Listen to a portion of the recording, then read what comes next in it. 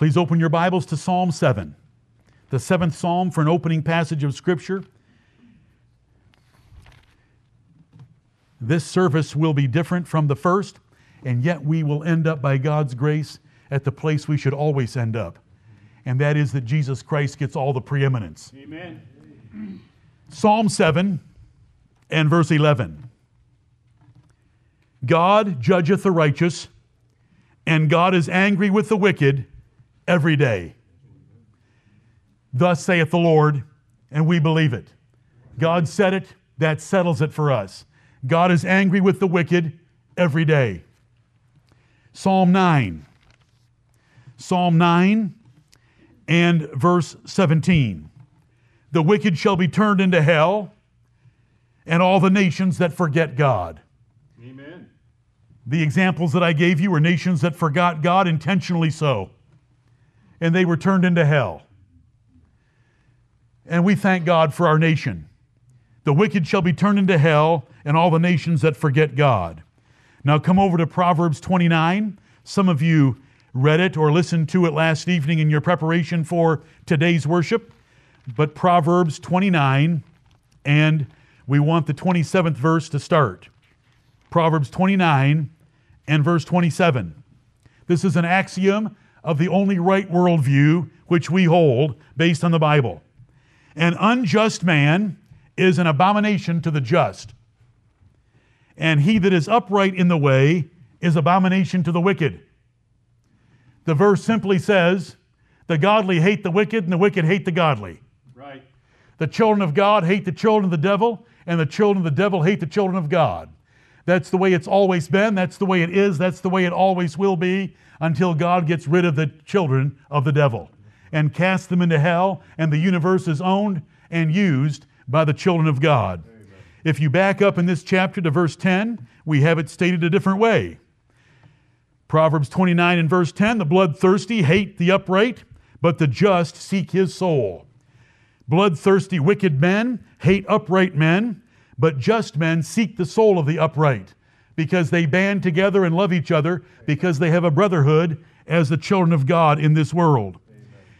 The Bible says this animosity is a two-way street of loathing of each other. It began immediately after the rebellion of our first parents in their first two sons. Their son Cain killed Abel because Abel was better than he was. Abel was righteous. Abel was good. It's not that Abel hurt Cain. It's not that Abel was bad. It's that Abel was good. And so Cain killed him. And the Bible tells us about this event all the way through the Bible until we get to 1 John chapter 3 and verse 12. And we're told there that the world's going to hate and want to kill us as well, because if we try to live righteously, we're going to be like Abel, and the whole world is full of Cains. God drowned every single person and saved only righteous Noah alive in Genesis chapter 7 and his family of 7 members. He drowned everything that had the breath of life in their nostrils.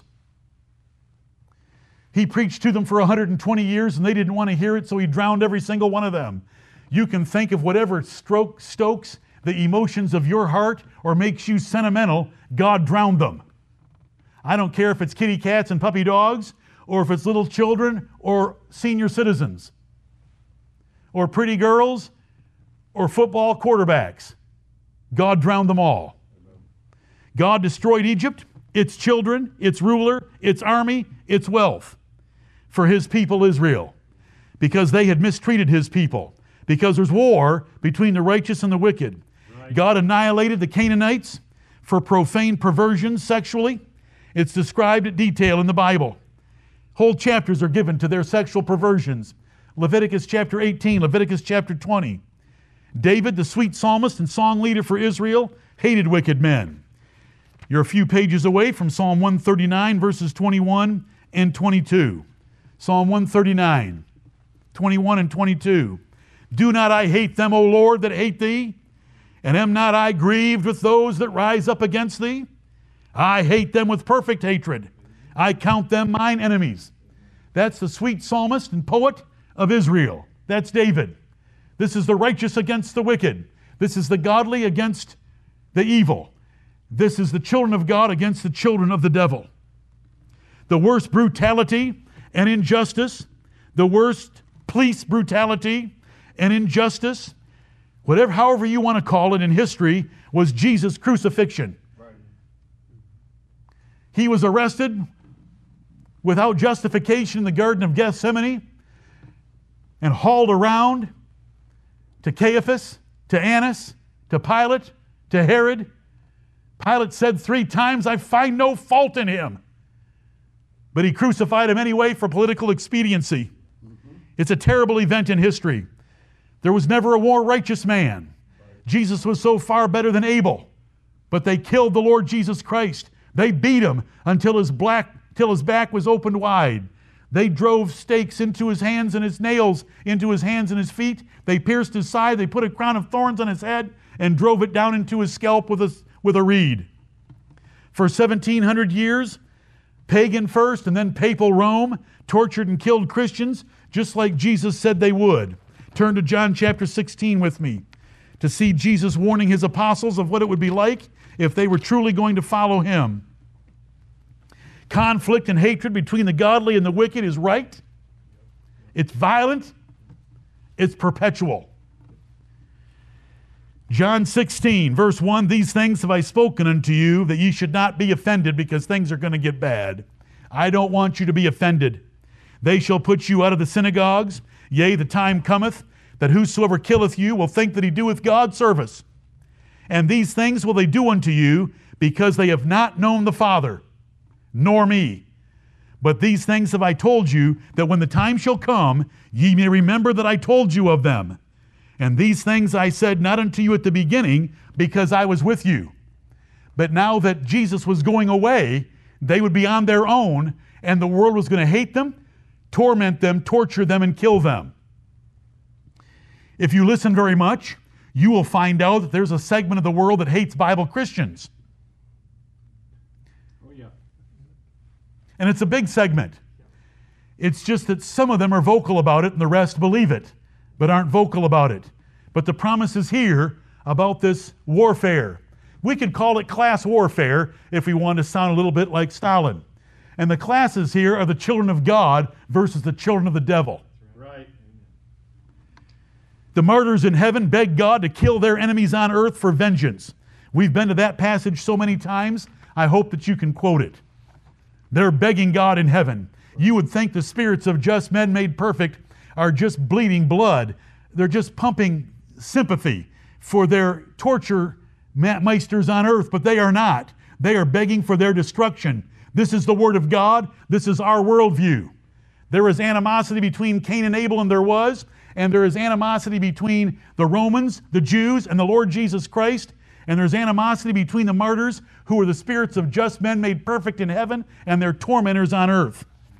Look at Psalm 58. Psalm 58. We are establishing the point that there is conflict and hatred between the godly and the wicked, and it is right, it is violent, and it is perpetual until the Lord Jesus Christ gets rid of them all. Psalm 58 and verse 10, the righteous shall rejoice when he seeth the vengeance. He shall wash his feet in the blood of the wicked, so that a man shall say, verily, there is a reward for the righteous. Verily, he is a God that judgeth in the earth. Every little bit that you listen to the noise and news of this world and what's been going on in the past 1 month in our country, I hope that you'll remember these things, that this conflict is nothing new. And so the historical perspective I give you of going back to 1965, 1967, 1970, 1982, those of you that know American history should be able to recognize the 4 large major events that I just listed off by their dates. I am going all the way back to the creation of the world 6,000 years ago and pointing out that there has always been this conflict. Right. And it is right, and it is violent, and it is perpetual. Next point.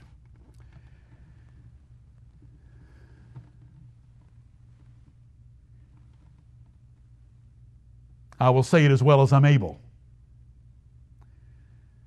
And Lord, guard my tongue. Godly men are angry, nauseated, and vengeful about violent protests recently. They know they cannot do to the offenders what David or Nebuchadnezzar or Jesus did. Right. Past tense.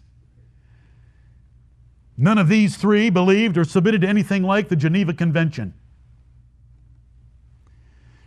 You should read what David did to the Ammonites, the cousins of the Jews, by Lot, in 2 Samuel chapter 12. Why don't we go and look at it? Let's find out what sweet men do against those that hate God. 2 Samuel chapter 12. Why did I call David a sweet man? Because the Bible calls him the sweet psalmist of Israel. Right. Godly men are angry, nauseated, and vengeful about the violent protests recently. That's my second point. This is hard to read. It's hard to believe. It's in the Bible twice, and it's described in the Bible in other words that make you understand that this is not some mistaking of the Hebrew language. 2 Samuel chapter 12 and verse 26, and Joab fought against Rabbah of the children of Ammon and took the royal city. And Joab sent messengers to David and said, I have fought against Rabbah and have taken the city of waters. Now therefore gather the rest of the people together and encamp against the city and take it, lest I take the city and be called after my name. And David gathered all the people together and went to Rabbah and fought against it and took it. And he took their king's crown from off his head, the weight whereof was a talent of gold with the precious stones, and it was set on David's head. And he brought forth the spoil of the city in great abundance. And he brought forth the people that were therein, and put them under saws, and under harrows of iron, and under axes of iron, and made them pass through the brick kiln. And thus did he unto all the cities of the children of Ammon. So David and all the people returned unto Jerusalem. Amen. That would be a war crime against humanity. In the effeminate language of the trials at the end of World War II. But this is David, the sweet psalmist of Israel. It's described in other ways in other places, and I'm not going to take you there because it's not my point right now. I just want you to remember that about men and what they did. The Lord told them when they took the land of Canaan, they weren't to spare a sucking infant. Right. Every infant was to be killed. Everyone was to be killed. Men, women, and children. It was no difference. He said, if you don't do it, the land will vomit them out. They are so wicked. This is the difference between the righteous and the wicked. I have preached it before, but I'm going to preach it in a little different way right now. My second point is godly men are angry, nauseated, and vengeful about the violent protests recently. Read what Nebuchadnezzar did to any that did not obey his laws. You say, well, that was a pagan king. And I say that was a pagan king that God liked very much. God called him his servant, and God called him the King of Kings. And God said through Solomon that a beautiful king is a king against whom there is no rising up. Right. And there was no rising up against the king, Nebuchadnezzar. Right. Nebuchadnezzar said, if you don't do it my way, I'll chop you in pieces and turn your houses into a dunghill. That was the order. That is law and order. That is law and order at its finest. Right. If you don't do it the way of the law of this land, I'm going to chop you in pieces and make mincemeat out of you, and I'll turn your house into a dunghill. I'll have semis arrive and bulldoze that house to the ground, and I'll dump a bunch of animal excrement there. I'll turn it into a dunghill. Amen. That's the Word of God. Right. Embrace it. I do, and I've embraced it for a long time. But what is my point? My point is godly men are angry, nauseated, and vengeful about the violent protests recently, and nothing being done about it. And there's reasons. And I am not disrespecting our president. He has to walk a fine line between both sides. He's in the middle of this war. The world, Christians included, do not know the Bible Jesus. Look at Matthew chapter 3. They do not know the Bible Jesus. That little long-haired, effeminate John Lennon look-alike that they have that they call Jesus, they need to meet the Jesus of the Bible. The Jesus of the Bible was just like his father David and just like the king Nebuchadnezzar. Does the Bible say that God will laugh and have them in derision in heaven? Strong delusion, great derision. Look at Matthew chapter 3. This is John the Baptist preaching about his cousin, the Lord Jesus Christ. There's one coming after me who will baptize you with the Holy Ghost and with fire. That almost sounds like a joke. That almost sounds like some cool play on words. My cousin that's coming after me is going to baptize you with the Holy Ghost, but he's going to baptize you with fire. He's going to inundate you in fire. He's going to dip this nation in fire, whose fan is in his hand, and he will thoroughly purge his floor and gather his wheat into the garner, but he will burn up the chaff with unquenchable fire. There's two kinds of things on earth. There's grain, there's wheat, and there's chaff. The chaff gets burned up with unquenchable fire. That means the fire is not stopped until it's done the burning, and there's grain that is gathered into the storehouses. That is my Jesus. Amen. And I'm looking forward to him coming. And when I hear or when I see something that makes me nauseated and makes me angry and makes me vengeful, I know that he has said, vengeance is mine, I will repay, saith the Lord, and they have no idea who they are going to meet and what it is going to be like. But I'm not done with Jesus yet. That's Matthew chapter 3, and I hope you get it. He will baptize you with fire because he's got a fan. He's got bellows. He's going to thoroughly purge his floor and gather the wheat into the garner. He won't lose a single one of them, but he'll take the chaff and burn it up with unquenchable fire. I thank God for my Savior. I thank God for the Lord Jesus Christ, who's going to do for me what I want to do, but the law doesn't allow me to do. Amen. Look at 22 and verse 7. Matthew chapter 22 and verse 7. Then said he to his... Verse 7, but when the king heard thereof, and Jesus Christ is king, he was wroth. And he sent forth his armies and destroyed those murderers and burned up their city. Just flat out destroyed them. Burned up their city. What does it say about him? He was wroth. Extreme wrath. He was wroth. That's my Lord Jesus Christ. Chapter 24 and verse 21, when he came against that city of Jerusalem 40 years later, it's described this way, Matthew 24:21, for then shall be great tribulation, such as was not since the beginning of the world to this time, no, nor ever shall be. There will never be a tribulation like the overthrow of Jerusalem by the Roman armies in 70 AD. 1.1 million killed in the besieging of that city. The blood ran like rivers in the streets. They ate each other. Josephus knew the names of of women that ate their children because that had been prophesied in Deuteronomy chapter 28 that the women would eat their children. I want you to think about those words. Women eating their children was by God's design and God's execution upon the enemies of his people because they knew not the time of their visitation when his son visited earth. That's what Jesus called it.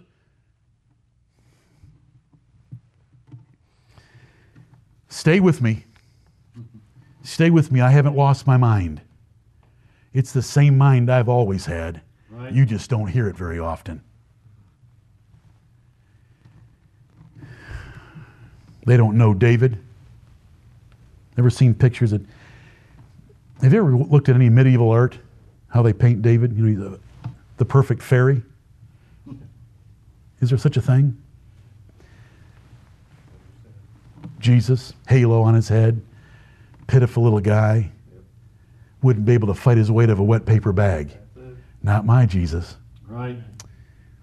My Jesus on a white horse. Amen. And that bag can't stand before the two-edged sword coming out of his mouth. Mm-hmm. And the blood of his enemies is dripping from him. And he loves the picture. And he wants us to end the Bible. You've read it? My children, you've read my Bible all the way through from Genesis to Revelation. And the last sight I want you to see is my son sitting on his throne with a two-edged sword coming out of his mouth, blood dripping from all over him, and he's calling out to all the fowls of heaven to come and eat the flesh of all his enemies that he's killed. That's the picture. And I say, when can I be baptized? Yes. Oh, yes. I want to be baptized in the name of that Savior. Amen. Because this world is so wicked and so vile. The definition of loving righteousness is to hate evil. If he doesn't hate the evil of this world, then he isn't righteous. Because the evil of this world ought to make you angry, nauseated, and vengeful. Godly men are burning, furious, and vengeful about the arrogant, ignorant perversity today. They despise seeing a career criminal and junkie turned into a martyr, yet ignoring slain officers of the law. Right. They know that all lives matter except capital criminals, but including all aborted babies. They cannot stand disrespect of police officers and ranting about defunding them. I'm speaking about godly men.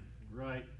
They cannot stand disrespect of history and property by pulling down monuments, even of monuments of men who gave their lives to protect the professed ambitions of the mob. They cannot stand the total lack of understanding and ignorance without any limits by those people when they open their mouths. It is the belching of dogs.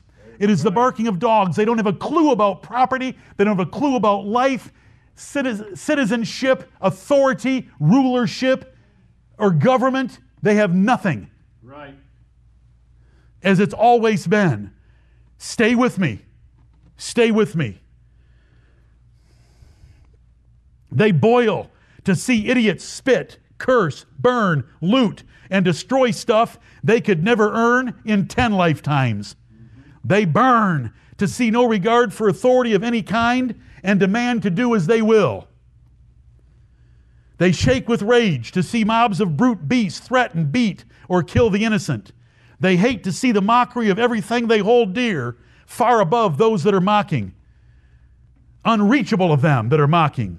They hate the lies, the deceit, the hypocrisy, the slander, the reviling of truth that is infinitely above them. They cannot fathom or understand the total lack of ordinary conscience about anything at all. They cannot fathom or understand total lack of appreciation for better everything that is true in the United States for anyone that wants it. They want to withdraw systemic opportunity that has been liberally created for all.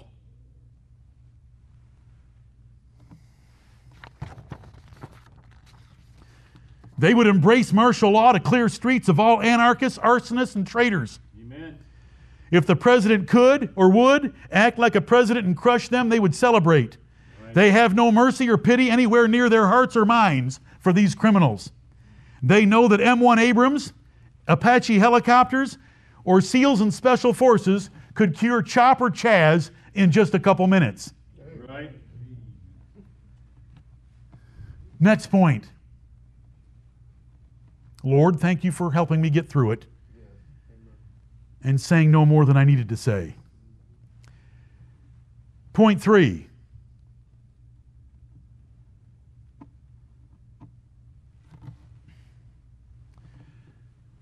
How angry have you been?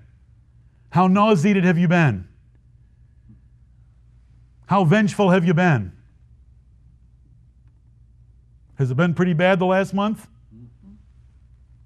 We try not to look. We try to ignore it. I'm trying to be your good pastor. But your good pastor once in a while takes a peek. And a peek is more than he can bear. Because he was trained to think a certain way that was indeed biblical by a wonderful father when he was single digits. There was a reason why he slept with machetes under his pillow. They were for the next communist. Thank you, Dad. Thank you for replacing my knives with guns.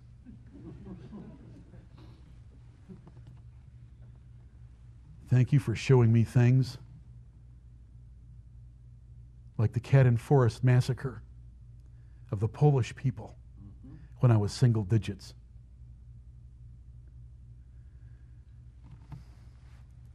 I hope that you all are like David, and you are like Nebuchadnezzar, and you are like Jesus in the degrees and ways we should, so that you all have been angry, nauseated, and vengeful.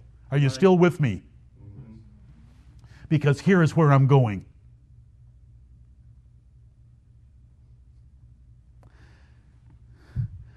But my God is far more angry, furious, and vengeful against me for my depravity.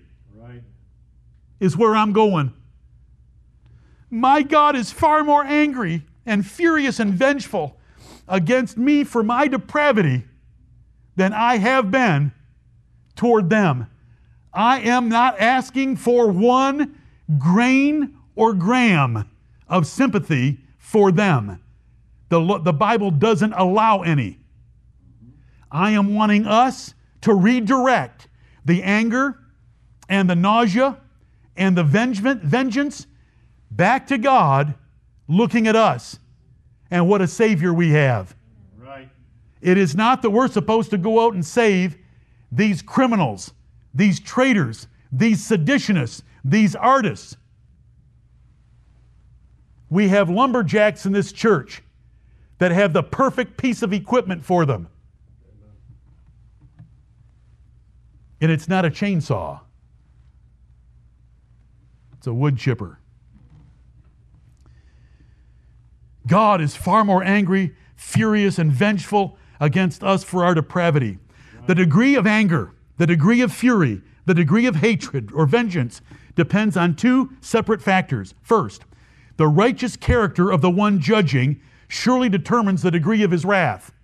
The righteous character of the one judging determines the degree of his wrath. And so hopefully by the Word of God and by the Spirit of God, we are righteous when we see animals in the street. And it violates us. And it violates our sense of property rights. And we want to do something about it. But there's a God in heaven who's more righteous than we are. Right. And He looks at us. And the second factor is the contrariness and rebellion of the one offending adds to the offended one's wrath. So there's two things: the degree of the righteousness of the character of the one judging, and the contrariness and the rebellion of the one offending.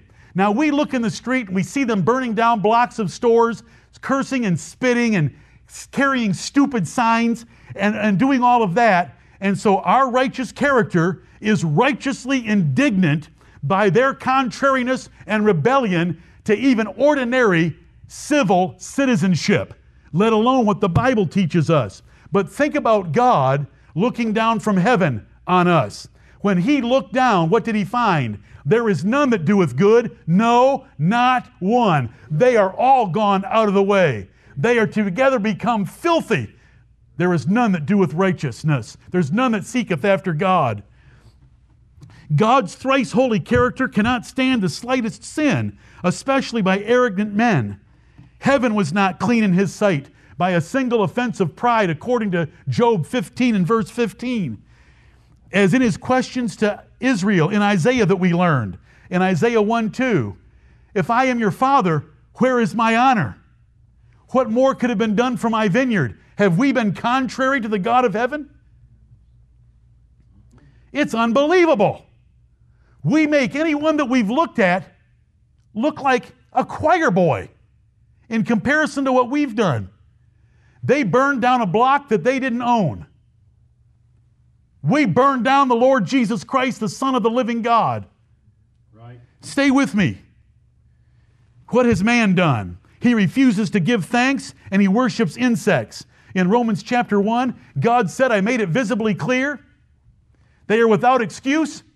They know that I'm their creator, and they make images like unto men and four-footed beasts and creeping things instead of worshiping me. Is that contrary to a God who's infinitely perfect and infinitely wise and has done nothing but good to us every single day of our lives? Right.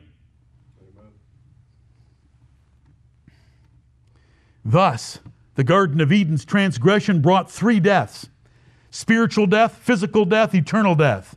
Thus, the sin and violence of men brought the flood where He drowned every single living person. Thus, the sodomy of the sin of the cities of Sodom and Gomorrah and the cities of the plain resulted in burning them up.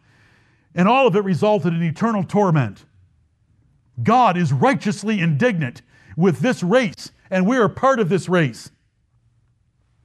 Let the doctrine of total depravity affect you more than mere file space in your mind. I want us to think about the doctrine of total depravity when we look at the depravity of those in our streets and about the depravity of God saving us.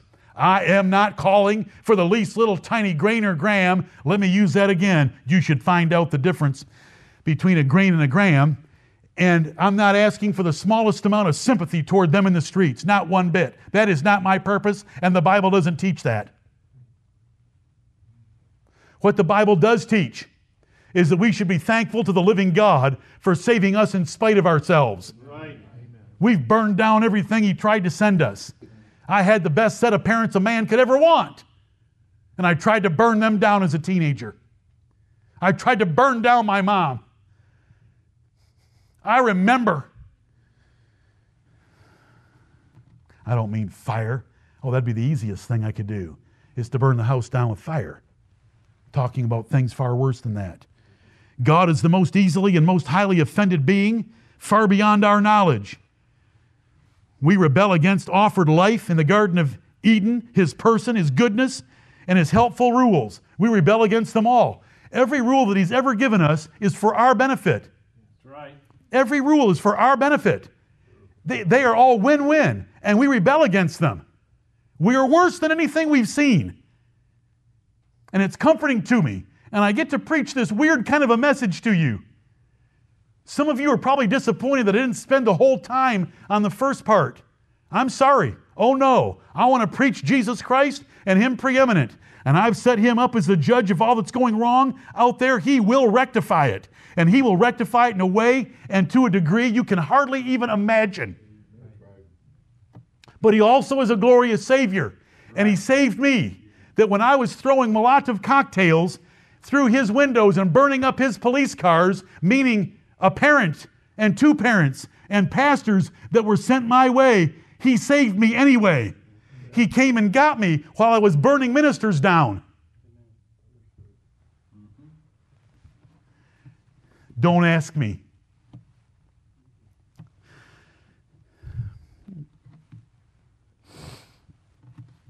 Instead of worshiping the Creator, we deny He exists and worship lesser creatures.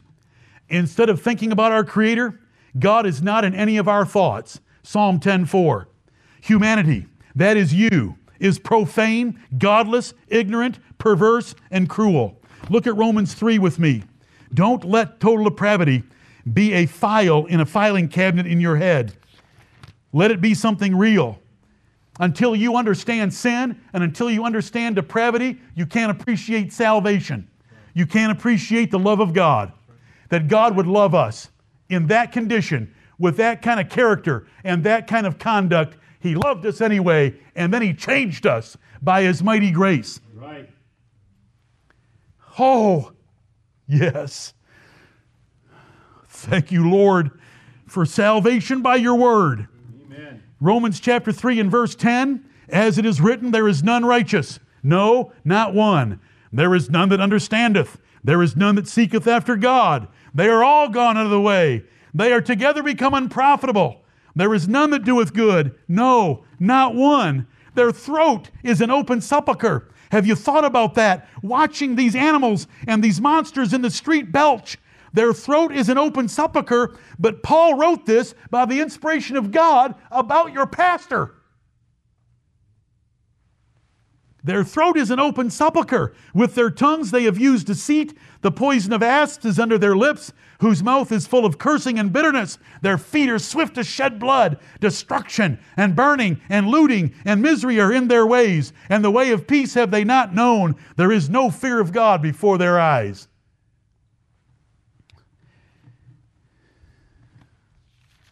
Come back to Romans 1. Did Romans 3 fit you? It fits me. Yep. Is it worse than what's in the street? No. It's worse than what's in the street. Had God revealed Himself more to me than anyone in the street that you've seen?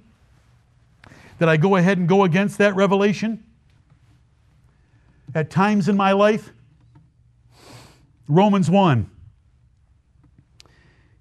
And even as they did not like to retain God, this is verse 28, in their knowledge, God gave them over to a reprobate mind.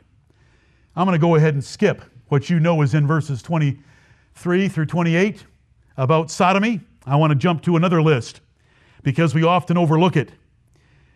And even as they did not like to retain God in their knowledge, God gave them over to a reprobate mind to do those things which are not convenient. Sodomy is not convenient. Men and men don't fit together well. women and women don't fit together well. Sodomy's not convenient. But I'm about to read to you a list that God puts in a category of not convenient. So here we go. Being filled with all unrighteousness, that's not convenient. Fornication, that's not convenient. Casual sex is not convenient. And I end my commentary to read: wickedness, covetousness, maliciousness, full of envy, murder, debate, deceit, malignity, whisperers, backbiters, haters of God, despiteful, proud, boasters, inventors of evil things, disobedient to parents, without understanding, covenant breakers, without natural affection, implacable, unmerciful, who, knowing the judgment of God, that they which commit such things are worthy of death, not only do the same, but have pleasure in them that do them. When I read through that list, are you able, without me doing it for you, because I will not spend that long on this purpose, are you able to read that list and see that it was fulfilled by those in the street? Are you able to read the list and know that you fulfilled it against God? Right. Okay. Then you know what the Lord sent you in the second service. But we're not done.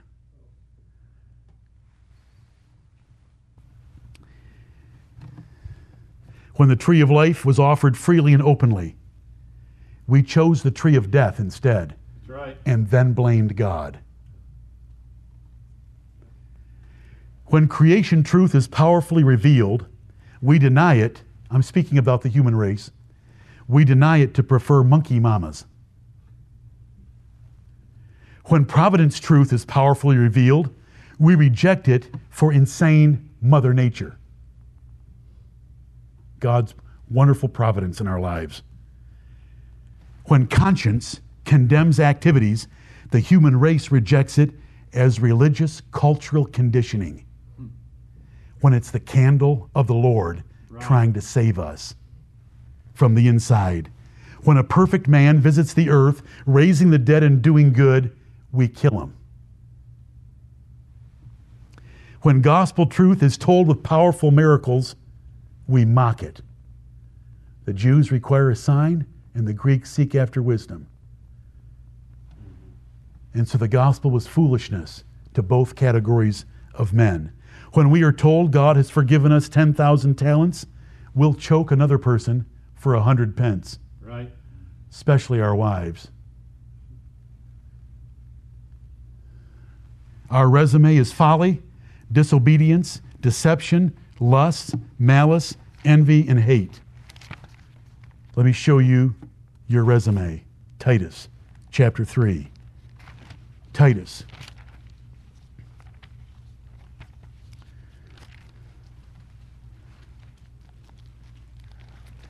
When the Bible says that God's gift of His Son is an unspeakable gift, and the riches of grace in Christ Jesus are unsearchable, I hope I'm helping you see that.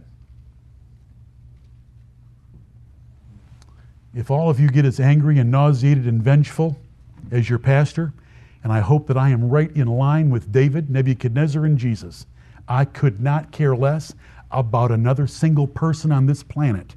I want to measure myself by God and the men that He said were great. Right.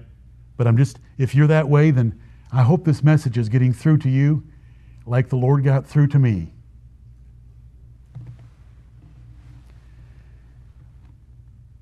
We are not going to open up a soup kitchen for protesters, arsonists, and seditionists.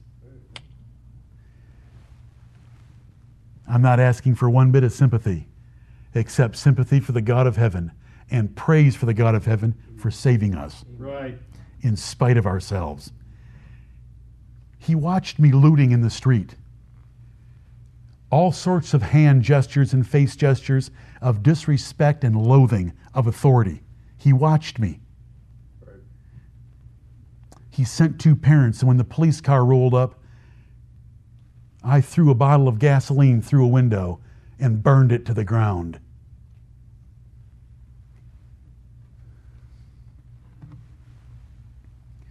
But he didn't quit.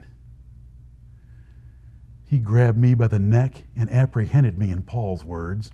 We usually use apprehended for a sheriff getting a hold of someone. The Lord apprehended me.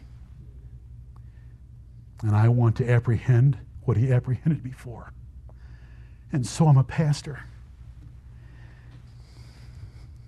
Titus 3, your resume, my resume, is folly, disobedience, deception, lust, malice, envy, and hate. It's in verse 3. Titus 3:3. For we ourselves, Paul speaking of Titus and Christians, for we ourselves also were sometimes foolish, disobedient, deceived, serving divers lusts and pleasures, living in malice and envy, hateful, and hating one another. Paul preached like I am to you today. Look at that list. I'm going to read it to you again. Folly, disobedience, deception, lust, malice, envy, and hate. I'm going to read the verse again. For we ourselves also were sometimes foolish, disobedient, deceived, serving divers lusts and pleasures, living in malice and envy, hateful, and hating one another. My last point. But God. Right. Did you see the next word? Did you cheat and look ahead to the next word? Yep. Did you know where I was going? Titus 3:4. But after that, the kindness and love of God our Savior toward man appeared, not by works of righteousness which we have done, but according to His mercy. He should have shot me in the street. He should have rolled the M1 Abrams over me. He should have brought an Apache attack helicopter right down to street level and let me look at all of its armaments before they touched them off, so that I could look at that Gatling gun and do a little bit of mental calculation that 6,000 rounds per minute means 100 bullets per second is going to impact my body. It's going to hurl me 3 city blocks in 2 seconds. That's a Gatling gun. And it's just dangling there with great big giant boxes of ammo inside, because it only takes holding that trigger a little bit and your helicopter goes up because the weight just went down. Forgive me. After that, the kindness and love of God our Savior toward man appeared, not by works of righteousness which we have done, but according to His mercy He saved us by the washing of regeneration, renewing of the Holy Ghost, which He shed on us abundantly through Jesus Christ our Savior, that being justified by His grace, we should be made heirs according to the hope of eternal life. Are you kidding me? Are you kidding me that He grabbed me in the street when He should have gunned me down with an Apache attack helicopter and then ground me into the asphalt as the M1 Abrams went over me at 45 miles an hour and then backed up and did it again? There are videos. You can go and look up some videos of M1 Abrams going over cars, backing up, going over cars and backing up until it's called a car pancake. And He could have done that to me, but you know, He didn't do that to me. He saved me. Then He changed my nature. Then He told me, I've put you in my will for an eternal inheritance. This is the grace of God. Right. So whenever you're getting angry and you're righteously stirred up, and you are righteous, I'm talking about righteous indignation. You are like David. You are like Jesus. You are like Nebuchadnezzar, but I'm not using him as an example of righteousness. I'm using him as an example of civil authority, against whom there is no rising up, that God said was a beautiful civil ruler. When you do that, I want you to think about the fact that God looked down on us and saved us, though we were just like them and worse. Right. And worse. Most of them don't know much better. I knew a whole lot better. Has anybody else in this church except its pastor ever sinned against knowledge and truth? Thank you. Oh, I was thinking for a few minutes that I was the only one. And the silence in the room was, he is messed up. I know I'm messed up, but Jesus saved me anyway. Right. He saved the Gadarene. Do you remember what the Gadarene was like? Did the Gadarene fit the last month of America pretty well?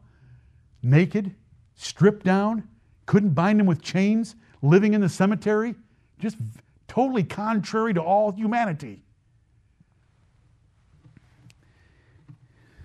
Though the most evil, vile rebels ever, God's kindness and love saved us. Those are the verses you want for this week.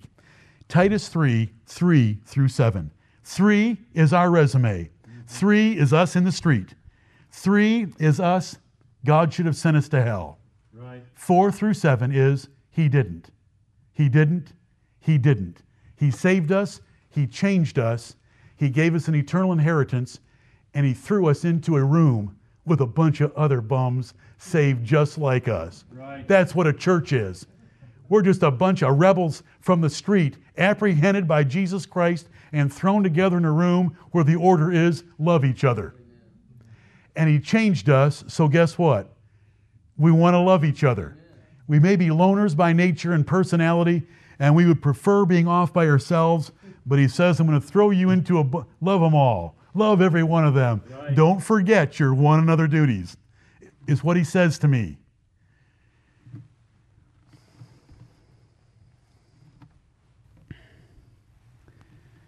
When our anger is hottest, we can think about God's anger at us. It was far hotter. Yes. Amen. Remember the 2 rules? Number 1, the degree of the righteousness and holiness of the one offended, and the contrariness and rebellion of the one that he's offended against. God looking at us is far worse than us looking at the rabble in the streets. Right. When our anger is hottest, we can think about God's anger at us before He saved us. The foolish shall not stand in thy sight. Thou hatest all workers of iniquity. What would we owe the world's richest man adopting us while burning and looting? As you tremble with rage at outrageous lies and acts today, think of God's eternal wrath. Eternal wrath. His anger is not turned away, and His arm is stretched out still. Should I say it as many times as Isaiah? His anger is not turned away, and His arm is stretched out still. His anger is not turned away, and His arm is stretched out still. His anger is not turned away, and His arm is stretched out still. His anger is not turned away, and His arm is stretched out still 5 times in the first 10 chapters of Isaiah. One more verse and we close. Ephesians 2.